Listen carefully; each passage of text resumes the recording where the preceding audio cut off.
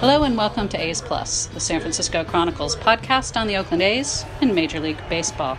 I'm your host, Chronicle A's beat writer Susan Slusser, and today we are joined by A's rookie left-hander Jesus Luzardo, who will talk to us about his rise to the major leagues and about his many different pitches, including his quick pitch and how he came up with it. Then David Feldman and I discuss all things A's as they head down the stretch, including the rest of their schedule and potential pitching plans. All of that next on A's Plus. Today on A's Plus podcast, we are delighted to welcome in Jesus Luzardo, the A's very exciting rookie left-hander. First of all, Jesus, how do you feel like things are kind of going for you as you're getting accustomed to the big leagues? Yeah, I think the transition's been pretty smooth so far, and I'm just glad to have a great group of guys around me, and older guys that can help me out, and guys that have been in my shoes. You are now doing sort of a piggyback thing, coming in after the starter, and I know you've done that some in the minor leagues. That's a thing a lot of organizations are starting to do now a little bit more often, but I'm not sure many teams are doing it at the big league level. How comfortable have you been doing it? Is it something are there pluses to it? I definitely just kind of look at it as a start, and I kind of just mentally prepare myself to be in at a certain point of the game, but it doesn't really bother me. I just kind of take it as another outing. Yeah. Can you learn stuff as you're watching the starter, especially if you're following somebody like Sean, like another left-hander, or Brett? Can you sort of pick things up? Yeah, definitely. You watch the game and you kind of study how hitters hit against them, and then I kind of adjust my game plan going into that. So it's good that my last two times I've been able to come in after a lefty. Now, you've had an interesting journey as a family. I was lucky enough to talk to your dad, who's also Jesus, and he told me a little bit about how, for work reasons, you guys moved from Venezuela to Peru, which I think everyone knows that's where you were born. Do you have many memories at all of Peru? He said that the family, you guys really loved being there, but I'm guessing you were pretty small when you left, right? Yeah, I was probably a year old when we left, so I don't remember much at all. I don't remember anything, but we went back once when I was young. My sister had a swimming competition over there, and then it was nice, but I mainly remember going back to Venezuela a lot growing up. Yeah. You guys then moved to Florida for your dad's work. He was telling me that there is actually a pretty sizable Venezuelan community in South Florida, which I wasn't. People think of Cuba and maybe Puerto Rico for South Florida. Tell me about being part of the Venezuelan community there, because I know that you're very proud of your heritage. Yeah, definitely. There's a lot of Venezuelan kind of influence down in South Florida nowadays, especially in the more recent years, and it's just awesome to hang around, kind of people that grew up with your culture and your values. It's just a melting pot down there, and I feel like it's a great place to live, and I love living down there. Do you have sort of an extra connection with some of the big league Venezuelans, and which of them were sort of the guys that you looked up to growing up? Connection, I wouldn't say too much, but definitely I look up to them, and Felix Hernandez, Altuve, even Odor, Andrews, guys that I grew up watching and have a lot of respect for. So it's kind of cool, coming here and meeting them, and even Petit. Petit I grew up watching. He's from where my family's from, so he's kind of like a hometown hero. Oh my gosh, that's amazing. You've been compared, I think, throughout, even when you were before you got to professional baseball, to Johan Santana. Have you been hearing that your whole life? Is it body type? Obviously left-handed, some of your stuff. Yeah, along with Felix Hernandez, it was basically Johan Santana was the other pitcher that I really kind of modeled my game after. And I guess, body type stuff, all that type is just, it kind of fits the mold. But yeah, he was a great pitcher, had a great career, and someone that, it's an honor to be even compared to.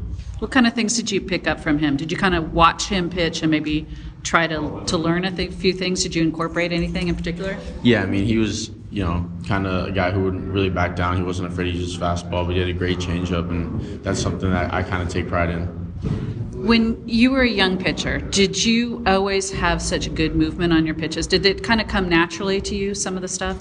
Yeah, I'd say when I was young, I kind of focused on like changing speeds and movement because I never really threw hard until my senior year or junior senior year that I kind of got the velo. I grew a little bit, but before that was really kind of pitchability, and that's what I think has helped me throughout my career. Yeah, has that maybe kind of made you a little bit more advanced for your age? Because you do seem like the sort of game within the game, the actual pitching and thinking ahead, it seems like you're somebody that has a real knack for that. I mean, I definitely picked up along the way, and talking to a lot of the guys, especially last year in AAA, I got hit around a little bit, and then I picked some brains, and that's every step along the way I've been helped, and I appreciate everyone that's helped me to get to where I am. When did you start with the quick pitch? Because I know obviously that's something that could throw off a hitter's timing and puts it in the back of their head that you've got that. When did you start that? I started messing around with it a little bit last year in Stockton, and then I kind of shut it down for a couple months, and then brought it back at the end of the year, and then all this year I've been doing it, and it's been working for the most part, and it's something that kind of helps me get in a rhythm. What sort of reactions have you gotten from hitters especially when you very first started using it? A lot of guys don't like it. A lot of guys kind of feel ambushed, I guess you could say, but I mean, any way to get a hitter out is what I'll do. So I like the reactions that I get from it sometimes. Have you? Sean Murphy says you've actually sort of almost quick pitched him at times. Is it because you just do it on your own, right? Yeah, I mean, especially with Murph, I don't really let him know just because he knows me and he kind of knows the situations. But sometimes it'll just pop out of nowhere, and I'll quick pitch him. It happened in Houston the other day, but yeah, I mean he's great with it, and he's been handling me real well. So I mean all the catches that I've thrown to have been really good with it.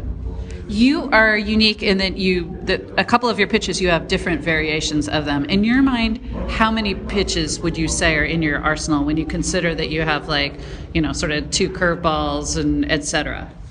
Yeah, I mean, I'd say total with everything, I have 3, but within those 3, I got about 5 or 6. Whoa. So I know you talk about your curveball. You've got the big breaking curveball, and there's another pitch that's a little slurvy. Do you consider that a curveball? Because I get asked about that one a lot. Yeah, I mean, I consider it the same pitch. When we call it's the same pitch, but just sometimes, depending on the situation, the scenario, what I need is kind of I can manipulate the shape a little bit. What about some of your other pitches? Like, what would you say when you talk about your slider? How do you have variations of that? No, I actually just throw a curveball. So just a curveball. So it is that, and there is no slider. No slider. Man, even your catchers sometimes call it a slider. Yeah, a lot of even this year, last year, people will consider it a slider over a curveball. But I mean, I've always called it a curveball. It's just kind of the shape is a little off. The break that you get on your 2-seamer, the sinker, is pretty extraordinary. Sometimes you get that good side-to-side movement, and sometimes it just goes straight down. Has that always been a pitch that you've gotten a ton of movement with? Was it kind of hard to learn how to use that when it breaks that much sometimes? Well, this year I haven't really had a problem with that because in Vegas we didn't get any movement, so I was basically throwing all 4 seams. But when I got to Houston, I realized that it kind of came back and started moving a little bit. So it's been a little bit of a challenge just to kind of zone that in. But other than that, growing up and even last year, I was pretty good with it for the most part. I kind of knew where I was going. Was there anybody in particular, any coaches or any teammates who you feel like has been especially helpful to you, helping you either learn a particular pitch or hone something in particular? I mean, really all the coaches, the whole coaching staff, everywhere, every level I hit, kind of give me their 2 cents. But Brian Corey, who's down in Arizona, he was my, my guy. He was, I threw with him in Vermont. He was my guy in Stockton. And then this year I was rehabbing, and he was in Arizona. So he's been someone who's helped me a lot along the way, and not only pitching but mentally and as a person. So he's taught me a lot, and I have a lot to be thankful for of him. That's terrific. Now you arrived with the A's during the pennant race, and how do you look at things now? Because you're here, you're not just a September call-up, you're a guy who's pitching during a really important part of the season as the team's trying to make it in. Yeah, I mean, I'm just trying to make any contribution I can. Whatever situation they put me in, I want to perform and help the team win. And at the end of the day, that's the goal. Sort of a fun one. Bo Taylor was telling me he feels like your glasses make you sort of super, like almost opposite Clark Kent Superman. You put on your glasses and you become like Superman, he says. Do you get that? I mean, I know you've had them since you were about 8 or 9. Your dad explained that you were having problems seeing the ball in the outfield. Yeah. But Bo says when you put them on, you get really, it's go time, and you get serious, and that's when you go. Do you kind of feel like that? Yeah, I mean, I wouldn't say the Superman reference like in Bo, but yeah, I mean, I'm always having fun and all that, but when I put my glasses on, it's kind of like it gets serious. It's game day, and like that's when I'm like kind of like locked in. So do you wear them at other times? Because I've never seen you wear glasses. No, I don't. I maybe wear glasses to watch TV at night sometimes back home, but really only when I'm pitching. Wow. Okay. Well, that's very good to know. We've gotten to learn a little bit more about Jesus Luzardo. Jesus, good luck the rest of the way. Thanks for joining us on A's Plus. Thank you for having me. Thanks again to Jesus Luzardo for joining us on A's Plus. We will be back in one moment with David Feldman and Feldy's Follies. Time for Feldy's Follies on A's Plus. David Feldman, official scorer and stats expert / guru, whatever we're calling you, wizard, I don't know, something. David Feldman joins us for his semi-regular appearance. David, the A's coming off a tremendous road trip. They start in Houston losing 15-0, and then they win all the rest at Houston. The next 3 games against the division's top team, maybe the league's top team. And then win all 3 at Texas, come back, played a couple games against the Royals, lost one, which they probably shouldn't have, won one. Where to you, in your mind, are the A's right now as they're kind of barreling toward potentially the postseason? Oh, I think they're right where they want to be. And they've put themselves in this position by, taking 6 out of 8 from the Astros, which is the way they started the season playing against them, losing 8 out of 9, and just getting hammered night after night, to come back and win these games. And I thought the whole road trip changed on one play, and that was in the Wednesday night game. They're already trailing. They're down 2-1. The Astros are rallying, and Ramon Laureano throws out Altuve at the plate. I thought that changed everything. One, it helped Brett Anderson get out of the inning, and then boom, Astros go to the bullpen. Powerball starts for the A's, and the A's win the game. They fight unbelievably hard to win the last game in that series. Stressful, postseason-like feel, having to get big outs. And they went into Texas and they took care of business against a team that they should beat. And they did it by scoring and scoring and scoring some more. I thought that Laureano play just changed the whole tone of everything that was going to happen that week. And the A's were taking care of business. And as we've talked about before, it's getting to 97 wins. And there's 10 games left as we get ready to play the Royals in this day game. And the A's only need to go 6-4 to get to 97 wins. It's pretty extraordinary. And with the teams that they're playing, it would be shocking for them. It would be a massive, and I hate to say it, choke job if they did not get to that with the teams they're playing and the way they're playing as a team. Well, as we're talking now, their magic number is 9. 6 wins, gets that down to 3. You only need 3 losses from the Indians, so that seems to your math, I think, checks out, David. The math checks out, and it's interesting to watch now with Tampa Bay and Cleveland what's going on. Cleveland is playing Detroit, who they're only 16-1 against this year, with 2 more games to go. But then their schedule gets a little bit tougher. Tampa Bay, they end the series with the Dodgers. They still have a couple games with the Yankees.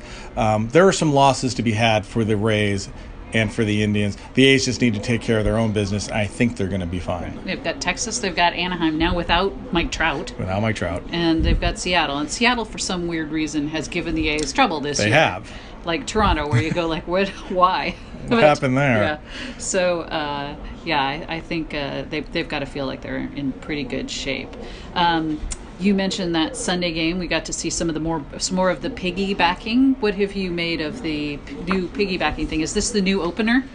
Yeah, I think, and you wrote something like that earlier, and it's true. This is kind of how the A's are approaching it. They're saying to their starting pitcher in that day, give us 5, keep us in the game, and then we're going to go to Puck, or we're going to go to Luzardo, and they're going to go us the rest of the way or get us to the 9th inning.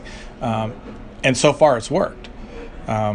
I know that Brett Anderson has been frustrated by it, but at the end of the day, when the A's get a win, that's a pretty good strategy. Absolutely. And you don't want Brett Anderson going through a lineup a 3rd time. That's a recipe for disaster. Bring in one of these young guys who is they're dealing so far. And so far it's worked because they have done the job. And I think last night, watching Puck throw, so different than when he came in against the Yankees in a pressure situation. Here he is starting an inning, knowing that he was going to pitch. Knowing what inning, already prepared mentally. And his first at-bat's an 11-pitch at-bat. But he got to just air out his fastball. It was 3-2, fouling off, but he just fastball. And then you could just see after that at-bat, now he's throwing his changeup a little bit. He's throwing his slider, and everything is in control, in command. I know recently Luzardo has gotten all the pub, and well-deserved. But don't forget about A.J. Puck. Yeah. That was fantastic last night. Yeah, it's really interesting. It does so many things. I really like it. The A's' biggest problem all year has been middle relief. They've lost so many of their games essentially in the 7th inning. Yeah. I mean, that's really been the case. 6th, 7th, sometimes 8th inning. So that, if you've got a guy that can come in, throw 2 or 3 innings, Luzardo's gone 3 twice. Puck's kind of keeps going 2. Probably could go a little more depending on his pitch count. You could also do this with, say, Yusmeiro Petit. There are a few guys that you could do this with. I don't know if they would trust Mingden or Blackburn at this point. But, maybe something in the final week if they've clinched a spot that they could consider.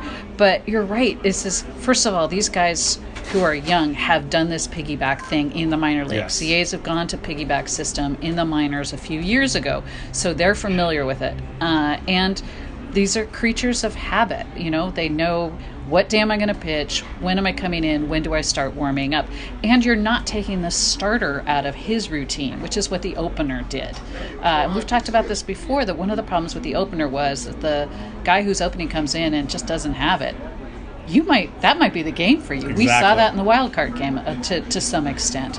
And this way, you've got a starter who knows when he's got his regular start. He starts, goes, does his thing, and then another guy comes in. He's prepared. He's ready to go. It's it's not going to work every time. I'm not saying that they're unbeatable when they use the piggyback thing, but I like it so much more than the opener for that reason. Well, that's exactly the opener. If the opener gave up runs, you already felt like you lost. Right. The game was over. You just had this bad feeling. But now you're going with your starting pitcher, who's still going to go at least 5. So you can handle giving up a run or 2 in the first inning. You don't feel like the game's over. Right.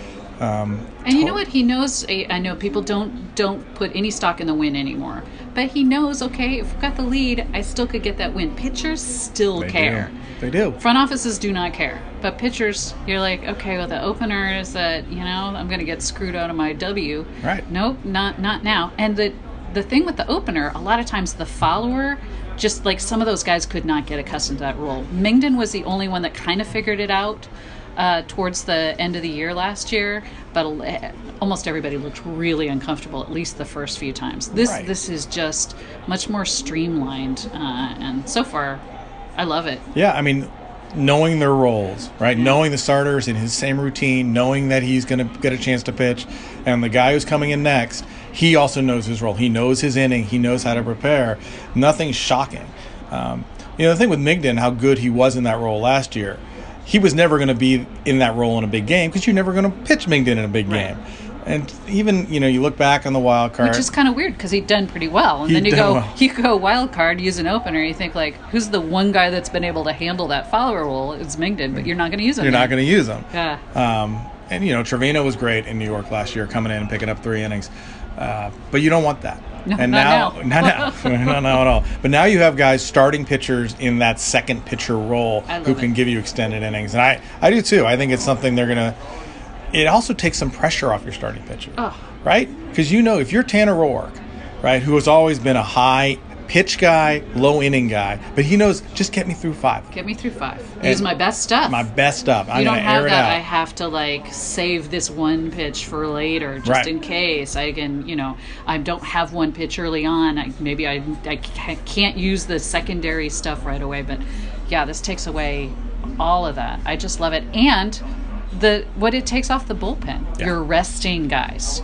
If Luzardo comes in and throws 3, you might not even have to use your closer. Right. It's just, I think this works out great, and I think the A's are going to be trendsetters with this. I think this could be the way of the future. From a roster perspective, it's also a little easier to do. That was one of the issues with the opener. Is you can do it in September because you got a bunch of other guys. Next year, maybe not quite as much when they've got the new rules. But this way, you got a couple starters who are finishing up and eating up a bunch of innings. You don't necessarily have to do a lot of roster manipulation to be able to do that. Yeah, next year with the 3-batter minimum rule probably coming into play, you want pitchers who can go, obviously, one inning, but hopefully multi-innings. Because, again, you're not going to be able to use guys like you guys now for one-batter appearances. It's all going to change. The strategy changes. The A's might be setting themselves up for very, very high success with this format. Yeah, I think the A's are setting themselves up for very high success, period, here in the next few years, now that we're getting a look at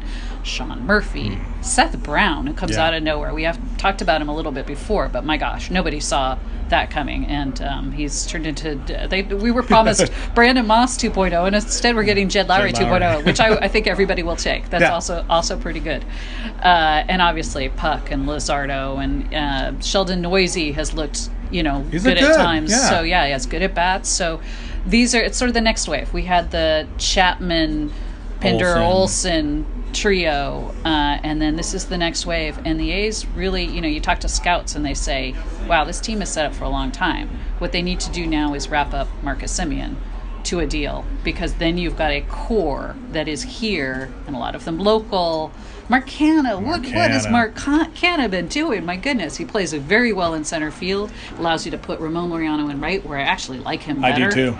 And he's just been going off of it. He's their cleanup hitter. No, it's amazing. How did this happen? Steve Physioc, the Royals announcer, just came up to me and said, Mark Canha, how? And I said, that is a great question. Yeah. Here's a guy, and I will admit, I thought if he was to play every day that they would find the holes in his swing and he would struggle. And the exact opposite has happened. Yeah. He battles every at-bat. He's giving you clutch hits. His defensive center has been above average, and he has moved Laureano to right. And Fizz also asked me, well, will Laureano move back to center for the playoffs? I said, I don't think so. No, this is the plan, especially with Piscotty hurt and probably becoming ever more of a long shot for a roster spot, partly for reasons we've talked about before. Right. You cannot hide an injured guy once he's healthy. You're setting yourself up for a grievance. Potentially, if that day were to come, the A's might say, like, hey, you know what? Take the grievance. We need Jesus Luzardo. But it does seem like Piscotty's had a little bit of a setback last week. We talked about the fact the A's need his injured list spot to get Jesus Luzardo onto a playoff roster. But he is not going to be ready. I think that's pretty safe to say. With a week and a half left here, he's not good enough to get out on the field and play, and he's going to need to get at bats, etc. So Laureano stays in right. So he stays in right. And I'm with you. I think he's more of a weapon. His arm plays as more of a weapon in right field than it does in center. Yeah. And we know that he had trouble tracking the ball in center all year. Not just the ball he dropped here on Monday. Again, yeah. But we've seen it countless times. He looks more comfortable in right. He looks so much more comfortable. He's tracking the ball with ease in right field. And that arm. It just plays. It plays as a corner arm. Remember how good Dwight Evans was as a right fielder, or Tony Armas, Roberto Clemente. That's why these guys were corner outfielders, because their arms played there, and we've seen it already. Yeah, that Monday game, the Royals have 2 shots, medium fly balls, medium to deep fly balls. And Mondesi basically just stayed at third going like, I'm not going to, I'm good here. No, and that second one, with making it the second out, you have to send the runner. You have to. And here's the fastest player on the Royals saying, nope, I'm good. And Laureano threw a strike. He did. Home. Just strike. Unbelievable. It's so fast. So I like it. You mentioned Marcus Semien, and now in this last couple weeks, how much his stock has risen around the league. And you look at the WAR leaders, and you have Mike Trout, Alex Bregman, Marcus Semien. That's correct. He is third in WAR. Now you, as an MVP voter, that's got to play into what you're thinking as far as MVP goes. Absolutely. And I've always been, we've talked about this a lot, and I argue with people about this all the time. I remember when Brandon McCarthy was with the team, and he's very much an advanced metrics guy. And I'm a little bit more, what does it mean, MVP? Are you the most valuable player because of your stats? Well, why don't we just hand it to the WAR winner every year? Did you lead the league in WAR? There's your trophy. There you go. No, value goes beyond that to me. And to me, value means you're helping your team get to the ultimate goal, which is getting into the playoffs. And I particularly take September into account. Now, if somebody has an extraordinary year, as Trout has done, and it's not even close to anybody else, I'm probably going to vote for that guy. Sure. The Trout-Cabrera Triple Crown year, I voted for Cabrera against Brandon McCarthy's very strenuous arguments, because look at what the Tigers did, and the Angels were not a factor, Right. and Trout didn't do very much in that September. Now he's hurt. I don't know if that changes the dynamic of the MVP race. Alex Bregman, look what that team has done. You could certainly argue, like, oh, well, of course, look at all the guys around him. But you can always say that for almost Right. every MVP And candidate. all the guys around him got hurt at some point or another Right. during this year where he was there every day. Yeah, and he's a staggeringly good player. But Marcus Semien, if people are looking at it as a two-man race, they need to start at least throwing Semien in there, because it's those three and then kind of a drop-off. And the two from teams that are doing something are Bregman and Semien. Right. And we know Marcus's story and how extraordinary it is. He's local, and he turned himself into this player who's third in the league in WAR. He did it himself. Unreal. It is unreal. 2015 when we first saw him, we thought, okay, this isn't going to work. He's not going to stay at short was our first thought. Yeah, where and do you then, put him? Where do you put Is he a him? utility guy maybe? And they'll probably get rid of him at Right. some point. And now he's the guy. Yeah. And it's just the all-around game. I know that the Mike Selleck stat that he put out, which, created statistics, it's fine. But when you're Babe Ruth and Lou Gehrig are your two guys who've done it, Right.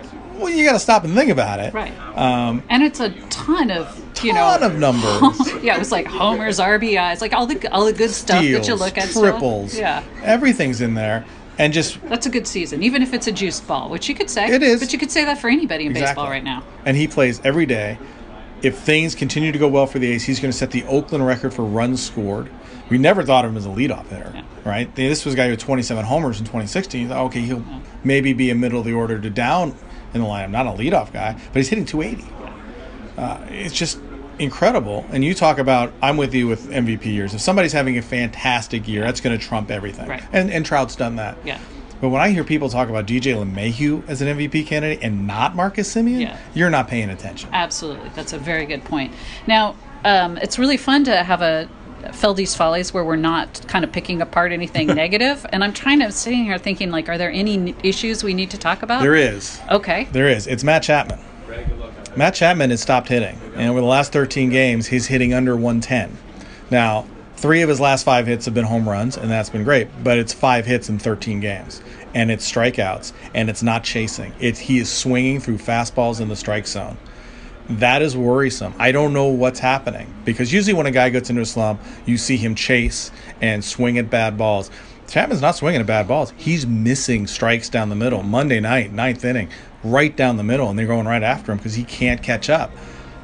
That's got me a little concerned. I don't know what's happening with Matt Chapman. Well, I talked to him on the road trip about it because he was in the midst of a really bad funk at that point, when he wound up getting a day off, which I think was much needed.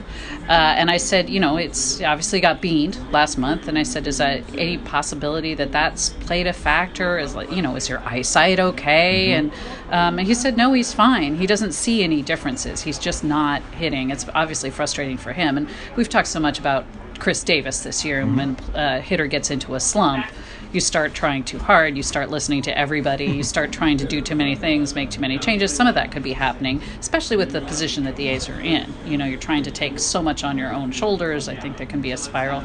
But I'm with you. He's not hitting pitches that we usually see him hit. And that is alarming. It's not hurting him right now. No, because the other guys around him are picking up that slack. But as you go in this last week, especially going where the A's want to go, you want hot hitters going into October. Right. And you like to get him going. And it could be we've seen it before. He had that bad slump. He shaved his head. He gets red hot and he starts hitting the ball again. Are you saying he needs to shave his head again? I mean, you got to try something. It's just odd to see a guy miss pitches in the strike zone like he's no missing. cattail. Oh my God! What's beard, that? though. You never want anyone to get hurt, but you're going, yeah. No, you never want anybody to get hurt. That was bad. But that was a terrible. Mike Fire's beard really was truly terrible Really at Texas. bad. Anything to get him off the mound was that he's fine. Feldy. He's fine. He is fine. But that was a bad move. Yeah. So shave his head. I mean, maybe give him another day. Bob Belvin had said that's his last day off of the year.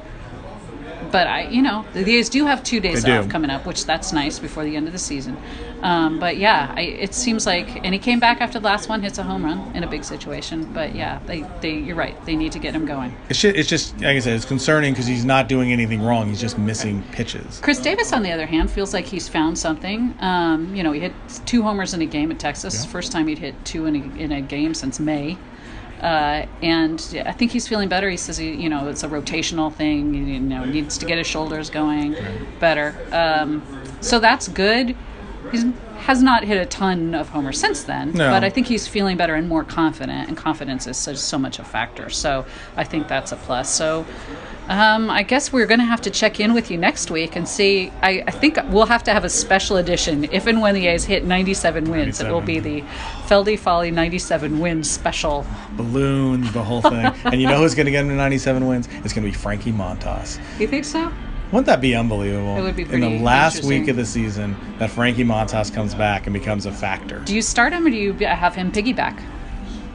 You have to see where he is. He could piggyback maybe twice. He could piggyback twice. I also think this. If somehow there's a game 163, I think Frankie Montas is starting game 163. Yeah, that makes sense to me. Although he hasn't seen action for a while. He hasn't. Because you have to see him on the mound. You're going to see him on the mound next week, right. I presume. Yeah. And if he looks good, and if he looks like he's competitive out there, yeah. I think 163 is. Because we haven't talked on it yet, but if the A's do get to the wild card, right now, the way he's performed on the mound, Sean Manaea has got to be your leading candidate to be the starter in that game. I got to think so. I feel bad for Mike Fiers because he was not happy last year about not. He was actually, to be fair, he said he or Edwin Jackson should have been one of the guys that started that wild card game. But you pass him up for that one, and then he puts together such a tremendous season. And, he has a little injury, gets blown out one week, has a little injury. It seems like that's just such a, so late and so small to, cost him a wild card spot. But with Manaea pitching like this and Luzardo ready to come in after him, I've got to think that, don't worry about his hurt feelings. Just go hey, they'll get us into the playoffs, and then you get game 1. Yeah. So I think that maybe that's how you handle that. I think that is definitely you're starting game 1 in the ALDS. Also, please don't pop off about the fact that you're not starting the wild card game, please. Yeah, please. Be a good soldier, shave your face, and everything's good. Well, I think that's a good way for us to leave that a message for everyone. David Feldman, thanks as always for joining us on Feldy's Follies. Thanks, Susan. Thanks again to David Feldman for appearing with us on Feldy's Follies on A's Plus. Our producers today were King Kaufman and G. Allen Johnson. We will be back again next week with more A's Plus. Thanks for listening. A's Plus is part of the San Francisco Chronicle Podcast Network. Audrey Cooper is the editor-in-chief. If you like this show, please subscribe, tell a friend, or give us a review. Follow me on Twitter @Susan Slusser, or you can email me at slusser@sfchronicle.com. Support A's Plus and a lot of great journalism with a subscription to the San Francisco Chronicle. There are print and digital editions. Find out more at sfchronicle.com/subscribe.